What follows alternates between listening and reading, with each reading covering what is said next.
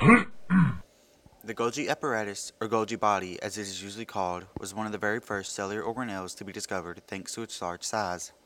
It was discovered by accident in 1897 when an Italian physician, Camillo Golgi, was doing an investigation of the nervous system.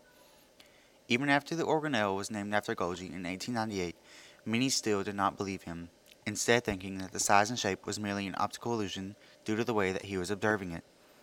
After the invention of modern microscopes within the 20th century, the discovery was then confirmed and Camillo Golgi kept his praise. Since the Golgi apparatus is found within both plant and animal cells, its structure is fairly similar in both, with little to no difference in the two.